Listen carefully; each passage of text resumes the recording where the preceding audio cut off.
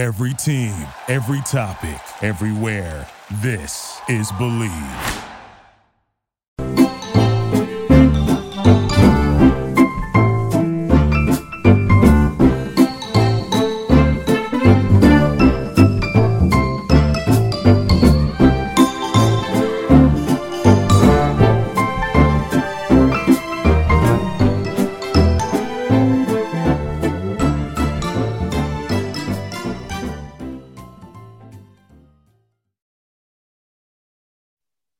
BetOnline, the fastest and easiest way to bet on all your sports action. March Madness is upon us.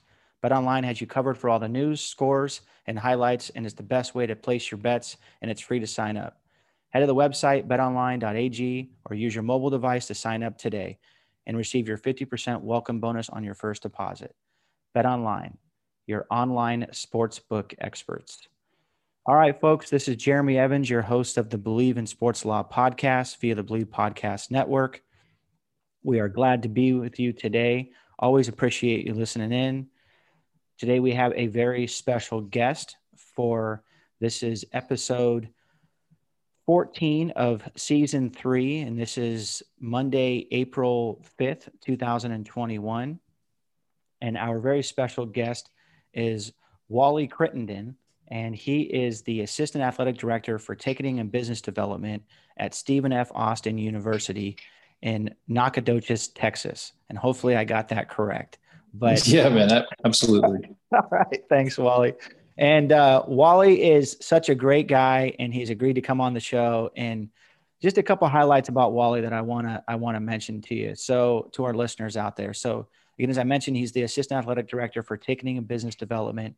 He was formerly the head coach for the soccer team there. And then obviously just a little background on Stephen F. Austin University. They play in the Southland Conference, which includes Abilene Christian University, which just had somewhat of a Cinderella run in beating the University of Texas at Austin. And they also played UCLA. But the Lady Jacks basketball team actually won the championship for the Southland Conference. And the great thing about Wally, in addition to all the other things that he's got going on and some of his many successes that he's had in sport management, is that Stephen F. Austin University is the first university to release an NFT, which is sort of all the craze now, the non-fungible token, if you will. And they released one, but they also had a really, really cool way in how they released it. And it wasn't necessarily for profit. It was just, really to be a part of history. And I'll let Wally kind of explain how they went about it. But Wally, really appreciate you being here, and welcome to the show.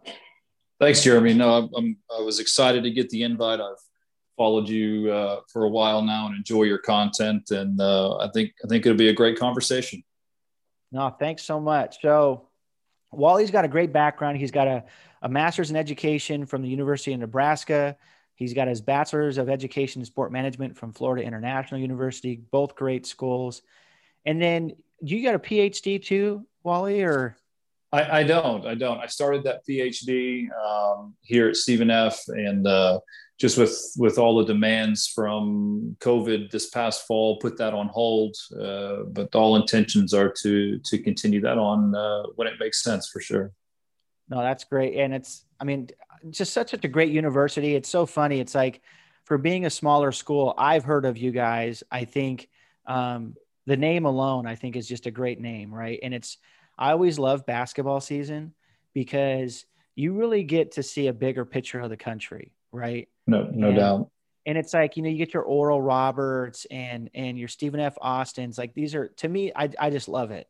And of course, I love the name of the women's basketball team and the women's sports and the Lady Jacks. I mean, it's just such a great name, right?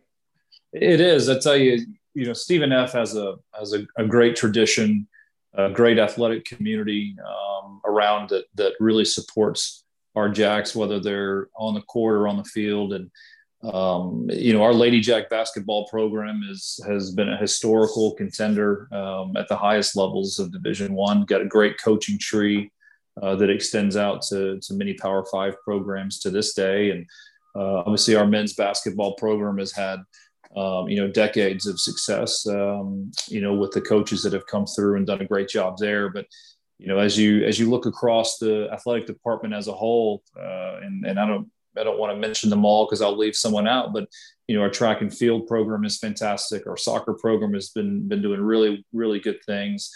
Volleyball is always, at the top of the league competing. So, as we position ourselves for this great move into the WAC next year, I think it's a lot of really good things coming together at the right time.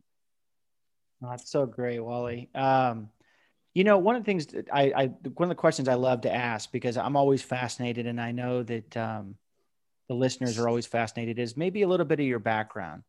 How did you get your start in sports? Was it a passion of yours? Did you grow up playing, a sport, and sort of maybe talk a bit about some of the work that you're doing now at Stephen F. Austin? Sure. So from a background standpoint, grew up in Texas and Houston, played competitive soccer, was fortunate to play at a pretty high level, went and continued that career down at Florida International University down in Miami. Great experience, great program, great department, doing really good things. Came back to Texas and actually began as a high school English teacher for a couple of years, and really enjoyed that.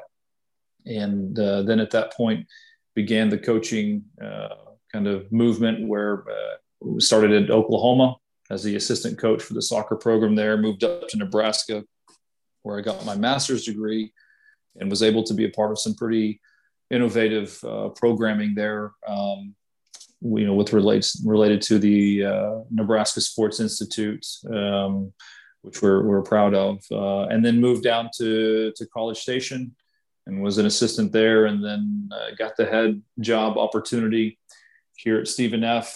Back in I think it was January 2013, if I'm not mistaken, and have been here ever since, and have enjoyed every minute of it. No, that's great. And then with your current role, at Stephen F. Austin University, with regard to being an assistant AD for ticketing and business development, what does that look like for you there at the university? It's a great challenge. The opportunity presented, and, really for the last 5 years or so, I've kind of been drifting towards the administrative side of things. I've enjoyed coaching and, been a part of some very good teams that have had good seasons and done some great things, worked with some great athletes. But I had a natural draw to the administration side because of the ability to impact things at a greater scale. Right. And, an opportunity opened up, and it just fits. The timing just fit for me to slide into this role. And the challenge was one to help rebuild and grow and really optimize our ticketing platform that we have here and move into a mobile ticketing direction, which was a great challenge. And that was a bunch of fun.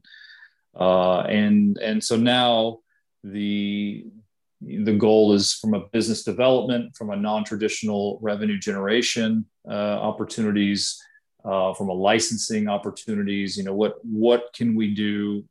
Can we think critically? Can we be creative in identifying and creating these new revenue streams?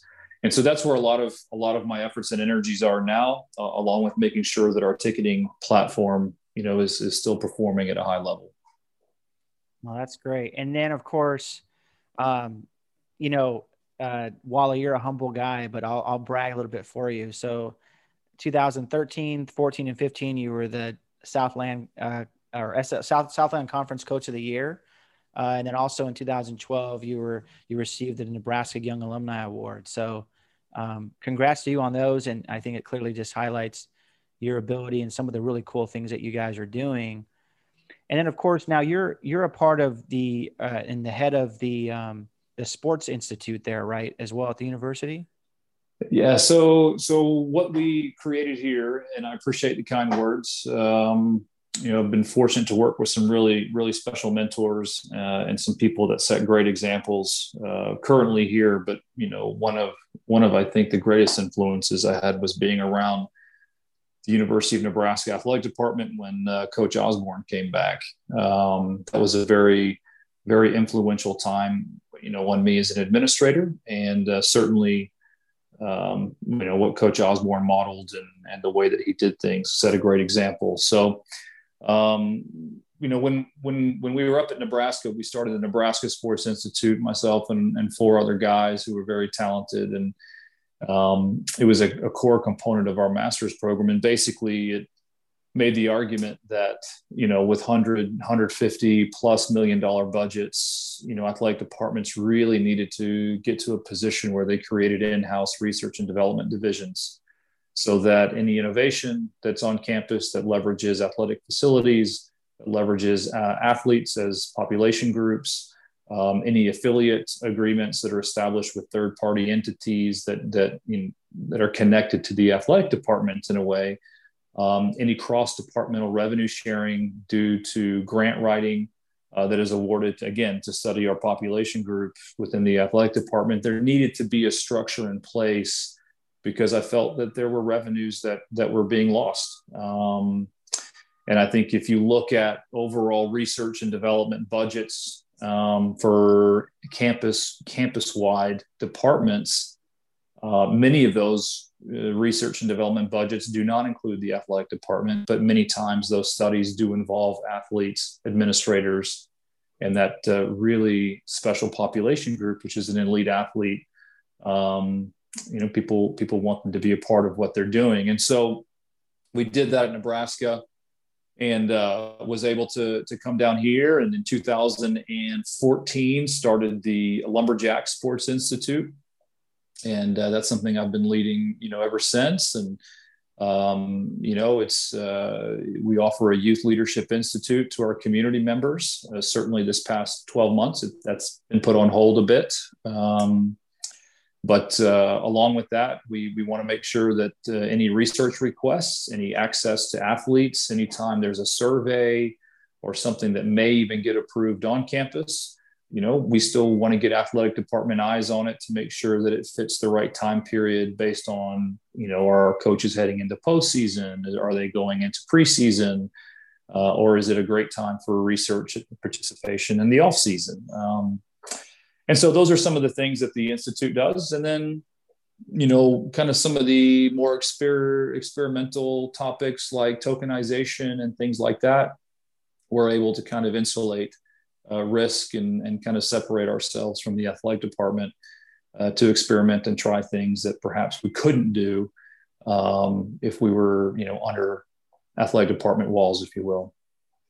Right. Which brings up a really good point, because I noticed that, first of all, I love the branding with regard to the university, the sort of the purple coloring, which, I mean, it's a beautiful campus.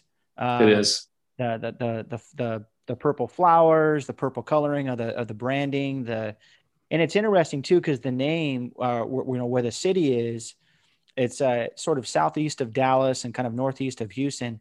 The name, and it's so funny to me, like I've been to Louisiana so many times, but the name reminds me of a town in Louisiana. Like, and it's probably because it's so close to the border, right? It seems like a street name you'd see in Louisiana.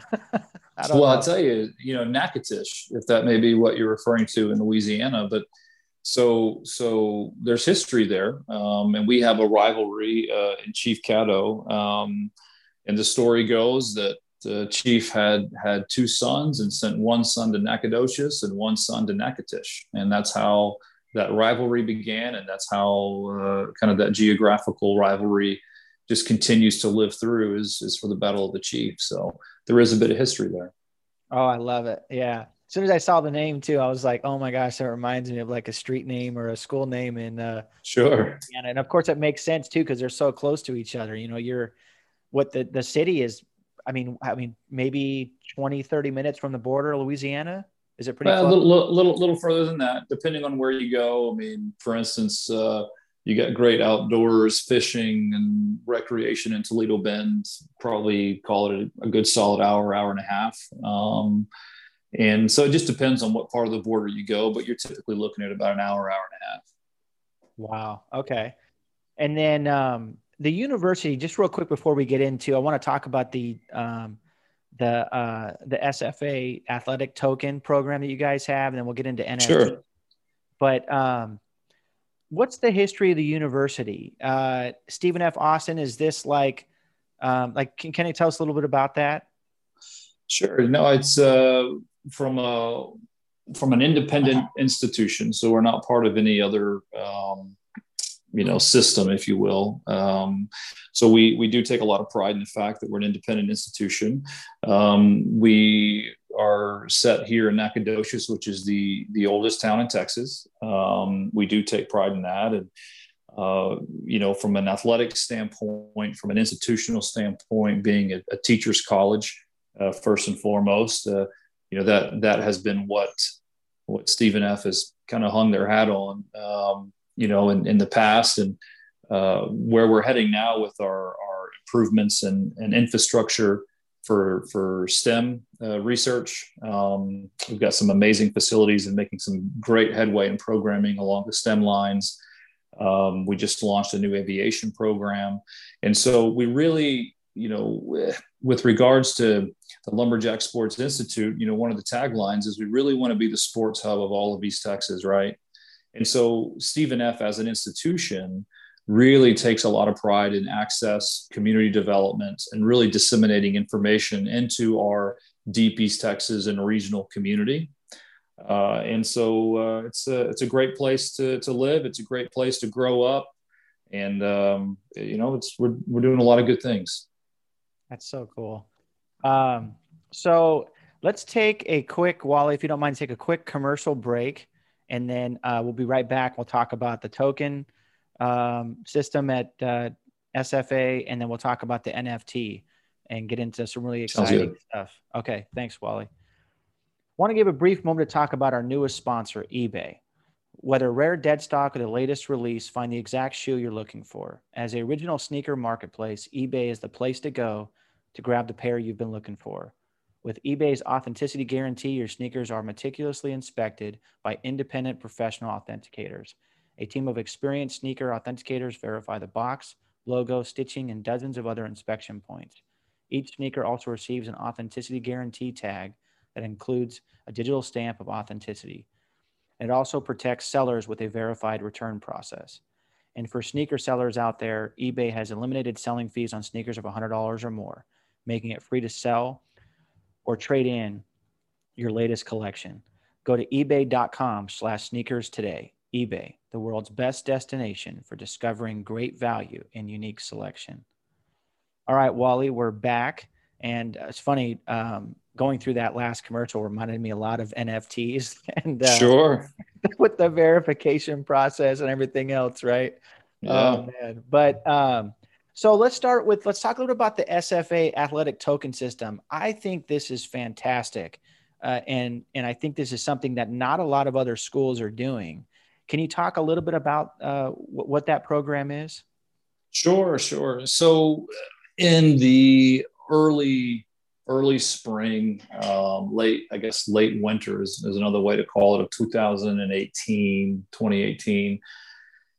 I began to kind of get into this, the crypto space, not just from an investment standpoint, which I had been in a little bit earlier, got in really about 2015 from an investment standpoint, but from a utility standpoint and from a technology standpoint, and how can this technology impact, stop gaps in fulfillment and friction points, pain points that we have within intercollegiate athletics. And so what we did is we began by, in the spring of 18, downloading and working with, some key constituents here that we trust, that we want, direct and honest feedback with, that would enjoy being a part of a pilot, right? And we had third-party wallets, and we sat in venue. We sat, some of these trials took place out at youth soccer fields, because I think there's applications beyond college athletics. And we began to kind of send and receive tokens and kind of get feedback on the utility and if they would want to participate with this. And then the feedback we got was really, really positive. It was more questions of how it would look. And, really at that time, the the big thing was, can we brand it, right? And so that led to us creating two tokens, the SFA Athletics token and the SFA Golden Jack token. And the SFA Athletics token was still part of that pilot and trial. It's still live today. The program is not contracted with the university as of yet. There's a lot of considerations that any institution, must make before contracting that. But from a pilot standpoint, the pilot went really well.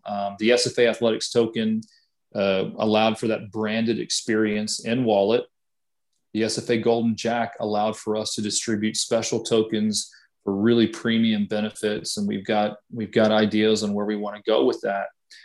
But then the next challenge was, and this is just early on, in the crypto space as a whole. And so people are looking at things in different ways, and everyone has their own perspective, which is great. But from my perspective, a lot of times you get these tokens in your wallets that you have nothing to do with, you don't want to see, the equivalent of spam mail, right?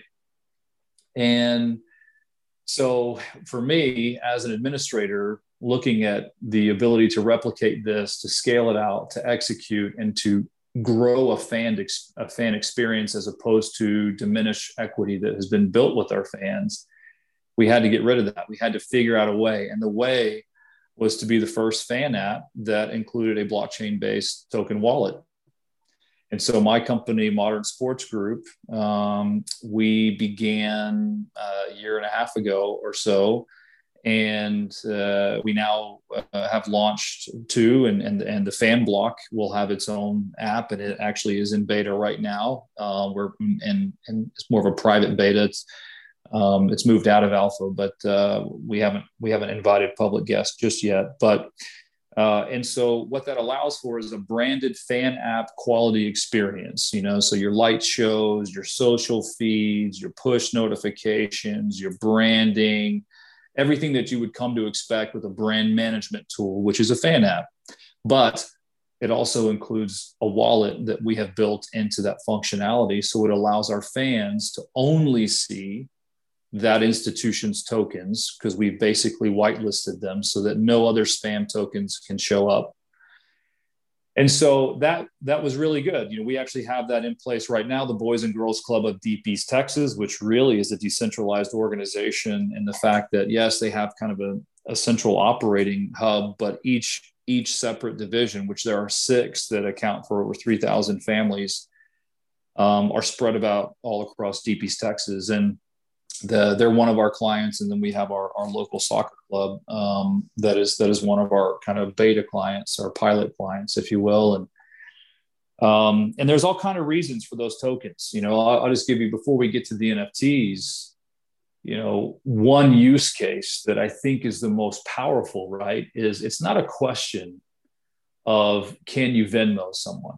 Sure. It's not a question of, can you send money other ways? The question is, for me, what can we do in a branded environment? And 2, how can we ensure the integrity of the intent of that transaction? So Jeremy, if I give you $10 in Venmo, if you reach out to me at 10 o'clock at night, like some of our young people do, and say, hey, I can't eat, can you give me $10 to go get something to eat?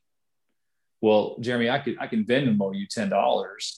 But I don't know if you're going to use that $10 to go get something to eat, or you're going to go to the street corner. Right. When we tokenize this, and part of our tokenization is that our sponsors, which Chick-fil-A is the sponsor of both the first 2 apps. You can download them in the App Store and see that. But so 25 tokens gets you a Chick-fil-A sandwich right now here in Nacogdoches. And so if I send you 25 tokens, you're not going to be able to redeem that on the street corner, but you are going to be able to redeem that at Chick-fil-A. So it helps ensure the integrity of the intent. And that's powerful.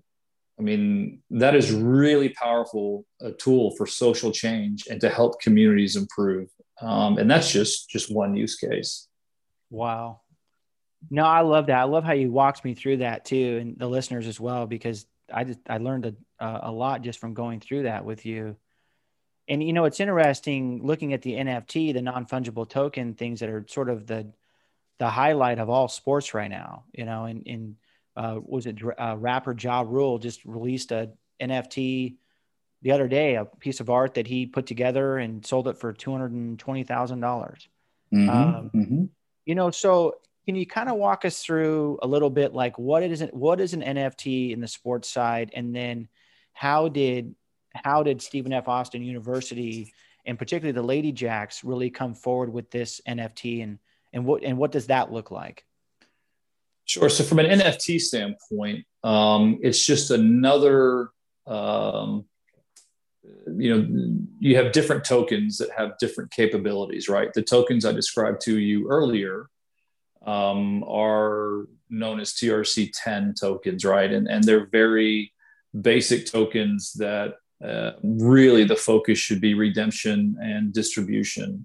It's fast, it's easy. Maybe you have a rewards program, but then you have tokens that interact within smart contracts, and the NFT is one of those smart contract enabled tokens. And why that's important is because you're able to program elements into that token that really, to my knowledge, we've not had opportunities to program such robust transactions that would be automated and managed by the blockchain. And so one of the use cases that we see with NFTs is, we've got some fantastic creative social video, just some really creative elements that are put out every day by our teams across the country, but they're quickly lost in social feeds. I put out a tweet yesterday or whatnot, said, if I gave you 10 seconds to find your favorite moment from greater than 10 days ago, I don't know if you could do it within 10 seconds. And as a fan, if I want to see something that is my favorite, man, I got 10 seconds, 15 seconds. I want that fan to not have any obstacles to find what they want. And searching through a social stream is we can do better. And I think the NFT allows that, because if you really like that moment, then you have that moment shown in your token wallet in our fan app. And then you can interact with that moment, watch that moment, and you found it as quickly as you can, tap a button. That's just one example, though. Another example that we're looking at, and we will most likely pilot this semester, is NFTs as promotional giveaways.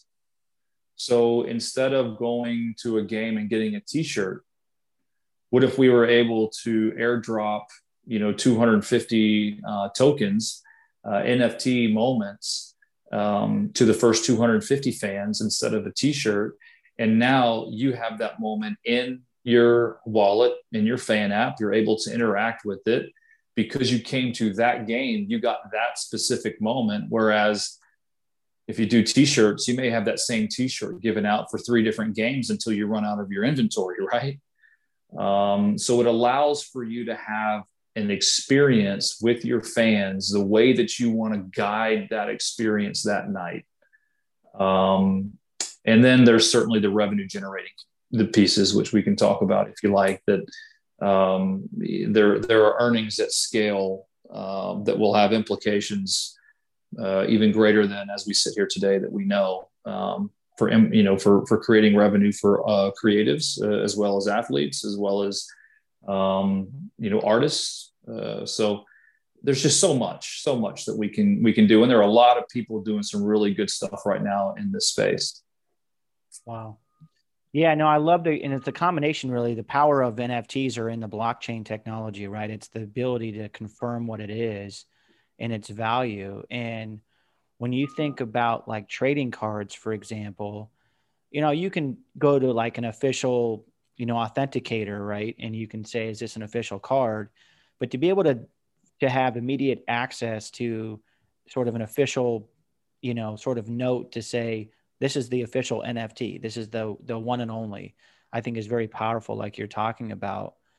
And then you also, right, from a social media and Google standpoint, if I want to see a picture of the Taj Mahal, right, I could go Google Taj Mahal, but to have like an official image of it and to say, this is the one and only, it's kind of a cool thing to do.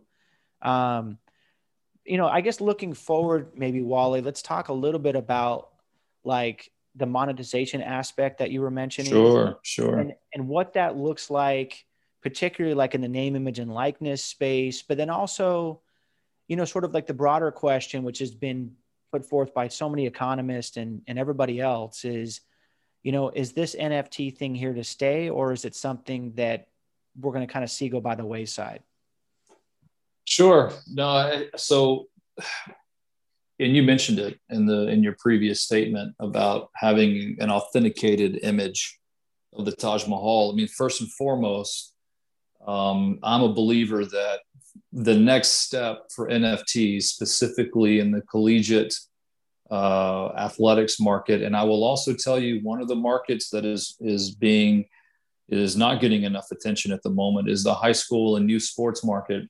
I've already had 3 different families reach out for NFTs to be minted.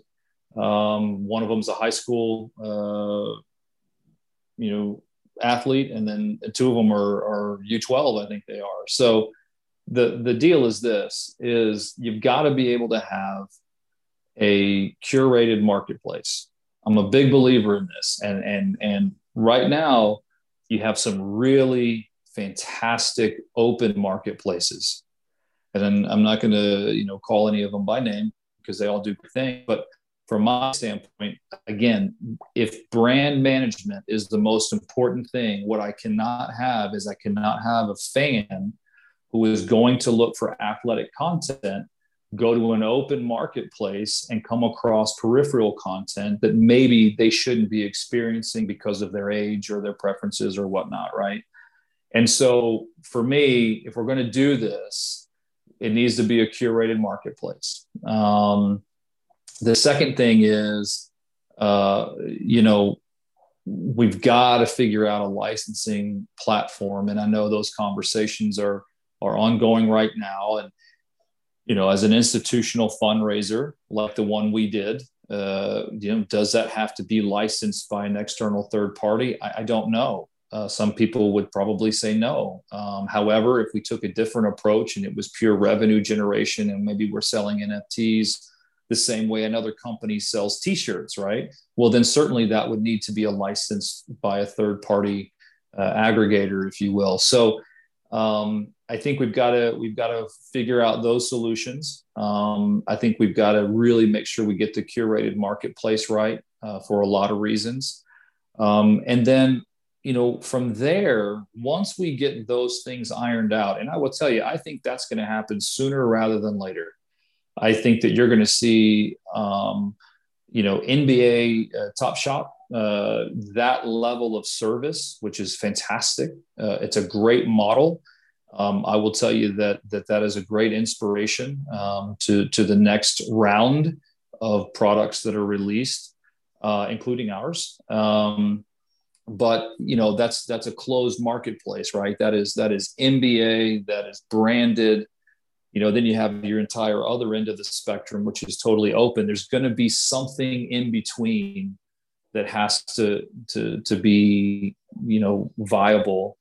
And there are a lot of smart people out there to do that. So I think both of those things will happen sooner rather than later. And then you can get into some really interesting layered conversations on, payment splitter tools and extensions to smart contracts, where now you can automate, annual royalties or royalties in the secondary marketplace every time that item is sold and resold, to benefit perhaps artists, but also maybe it's in internal athletic department creatives who are really creating the content that is driving that institution's NFT ecosystem. Is there a way to incentivize them with that split? And then, of course, you have your NIL conversations where, should the athlete who does the dunk, or the athlete who catches the touchdown pass or scores the goal, should they be in a position to have automatic, 2% of every time that item is resold?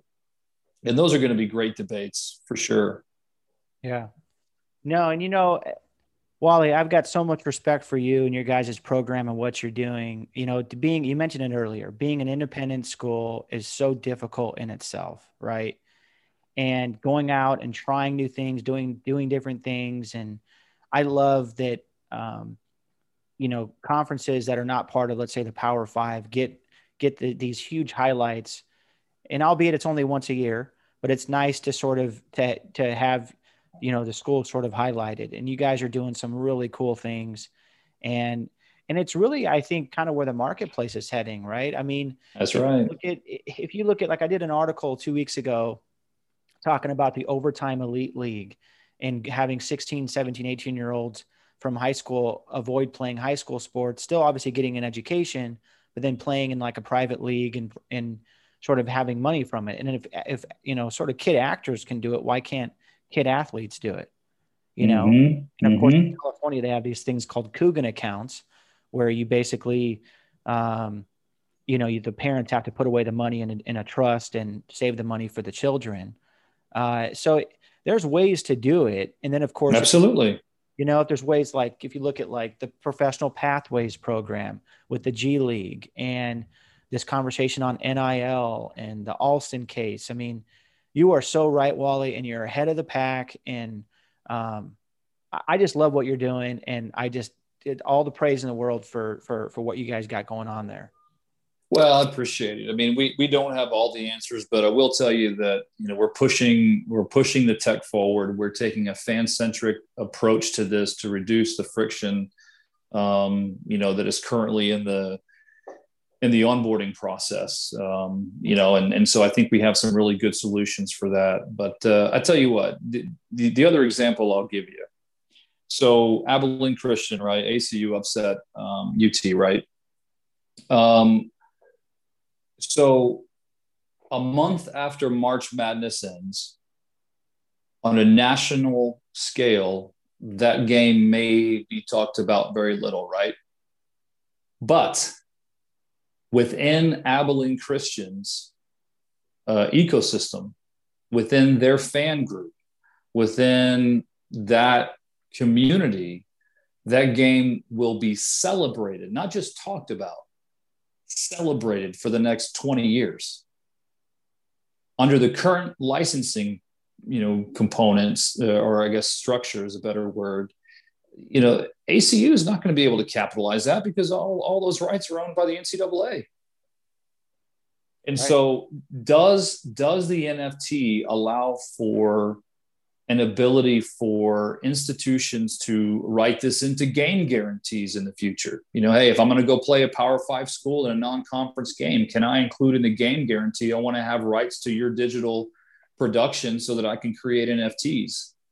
We're not going to replicate the broadcast, but we are going to want rights to create NFT moments.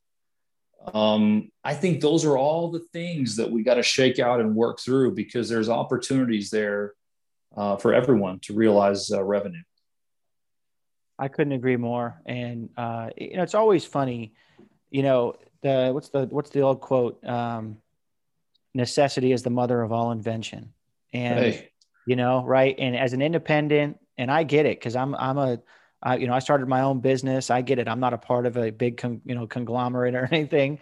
And you have to find ways to push things forward. And it's often, absolutely, it's often your ideas, sort of as a, not a big 5 conference or a big sort of top 100 law firm, that you have to find ways to kind of push things forward. And those bigger companies end up following your lead. So again, I just applaud what you guys are doing, and I'll look forward to appreciate it, seeing some additional NFTs come out from Stephen F. Austin. There will be more. That's right. I mean, I think the way it was received, our fans are asking great questions. They're ready for an app to interact with. And like I said, the Fan Block app itself is going to be, we're days away from that. And that will allow people to really see how they can actually interact with NFTs in a fan branded experience. So we'll see where it goes, Jeremy, but it's been good so far. No, well, thanks, Wally. I appreciate your time, and I know you're a busy man, and I really just loved the conversation, and I'm sure the listeners will feel the same way. And again, likewise. just just thanks again. So to all the listeners out there, appreciate you listening in. This has been Wally Crittenden, who is the associate director for business development at Stephen F. Austin University in Nacogdoches, Texas. Hopefully I got both of those right, Wally. But, we get in there, man. Keep going. All right. Hey, the more we do these, I'm going to get those names correct. All right. No, that's right. No, we'll definitely do it again. All right. Well, thanks again, Wally. I look forward to being with you soon. Excellent. Thanks, Jeremy. Have a good day. You too.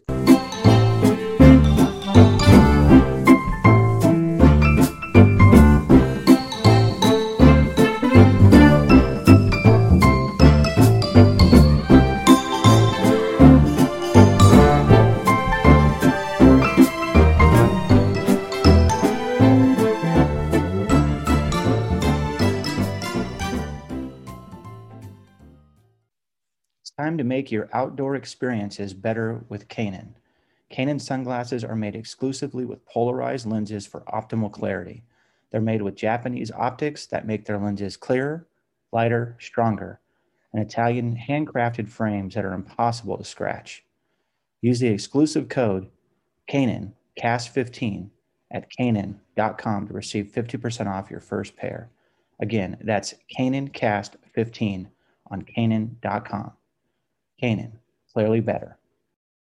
Thank you for listening to Believe. You can show support to your host by subscribing to the show and giving us a 5-star rating on your preferred platform. Check us out at Believe.com and search for BLEAV on YouTube.